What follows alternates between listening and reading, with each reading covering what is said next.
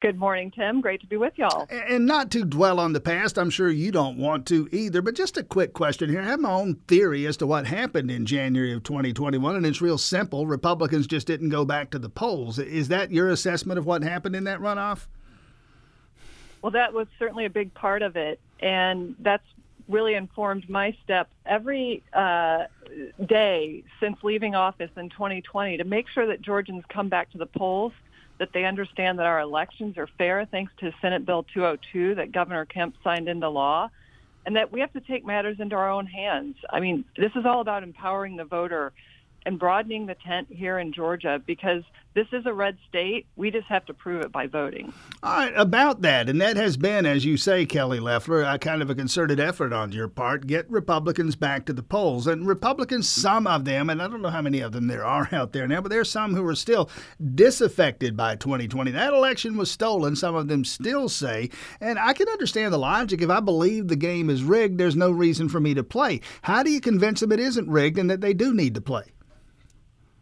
Well, that's the important question because what we saw in January of 2021, we had over 339,000 Republicans stay home and not vote. The races, both Senate races, were lost by less than 100,000 votes. And what we have to make sure is that people feel empowered, that it's fair.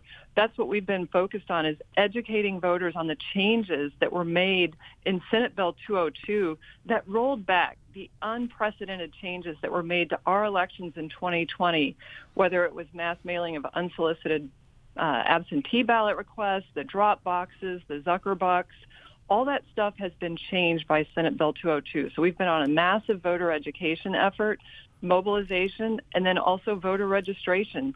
We cannot yield voter registration to the left, where they had basically a monopoly on voter registration for years. So we've been making sure to be in schools and events. We've been at grocery stores, gas stations, gun stores, registering conservatives and making sure that they know that their voice matters in these upcoming elections. Yeah, the voter registration, I don't know whose idea that was, maybe yours. Hey, let's register voters at the gas station. Let's remind them. I've said, perhaps others have said as well, the Republicans don't need billboards. They just need the signs at the gas stations now telling us what the price is. That was genius to sign up voters at gas stations. But registration in general, as you say, that has always been the province of the left. If I heard there was a voter registration drive somewhere, I assumed the Democrats were doing it. Finally, as you say, Republicans getting into that game. Well, and it's going to take all of us doing, these unique efforts across the state, whether it's some of the roundtables we've held with Hispanic voters, with the Black community and others, trying to broaden our reach and make sure that we're a diverse and growing party in terms of being able to contact people where they are, whether it's at the grocery store or the gun store or the gas station, and say, this is what's at stake. I mean, you played the clip of Warnock's words at the beginning. He's voted over and over to shut down the Keystone Pipeline, which has made prices for gasoline, home heating in this country go through the roof, and we haven't seen the end of it. We have to make sure that people connect the dots and that we hold elected officials accountable, particularly in Washington, for the direction of this country, which most of America believes is going in the wrong direction. Senator Kelly Loeffler, former Senator Kelly Loeffler, again, now they're trying to get Georgia voters registered and get Georgia voters back to the polls in time for November. Again, 124 days until November 8th, the race for governor, the race for Senate up for grabs in Georgia, and, of course, local elections as well. You mentioned education. A part of this drive, you say, is to educate voters and would-be voters about the efficacy of Senate Bill 202, specifically, hey, the game is no longer rigged. We got this figured out. How's that education effort going? Well, it's going great because all you have to do is look back to our our midterm primary in May and see that turnout almost doubled for conservatives, up 98%. And that's really remarkable in terms of setting a record so soon after a very contentious 2020. And that's largely thanks to the laws that the governor has passed, that our state legislature has gotten into effect. And you mentioned local elections. That's a huge focus for our work at Citizens for Greater Georgia, which is really our effort to elect conservatives, Republicans up and down the ballot across the state, particularly in the state Senate. And you look at what is possible in a red state with a Republican legislature, and the type of bills that we get passed, the economic development, when you have a governor like Governor Kemp, the CEO of the state who's bringing business, jobs, economic development, driving down the unemployment rate, passing great legislation that's tough on crime, and things like the heartbeat bill, while also passing resources for moms, adoption, and foster care.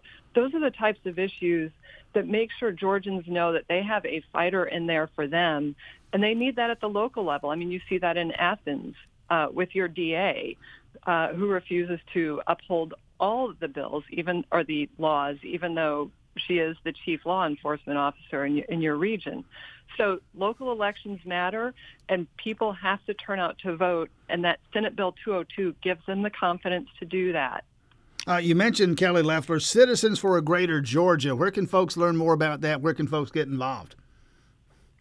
So, look, we've got a great effort underway through Citizens for Greater Georgia, building the ground game across the state. CitizensForGreaterGeorgia.com. You can learn more. We're also on social media. This is to make sure that our legislature stays Republican. And that is so important because if you look at the post-COVID recovery world, you see that red states led by Republican governors and state legislatures are recovering significantly faster than what's done in blue states. Blue states have lost over 1.3 million jobs, where on the other hand, Republican states have added millions of jobs. So we want to we want to continue to be in a vibrant state. We want to make sure we keep our state red, but we've got to vote locally. Even if we're thinking nationally about some of the big issues, it all happens at the local level. And very quickly, and let you go on this one, quick answer, yes or no. Any thought at all, any political future at all for Kelly Loeffler?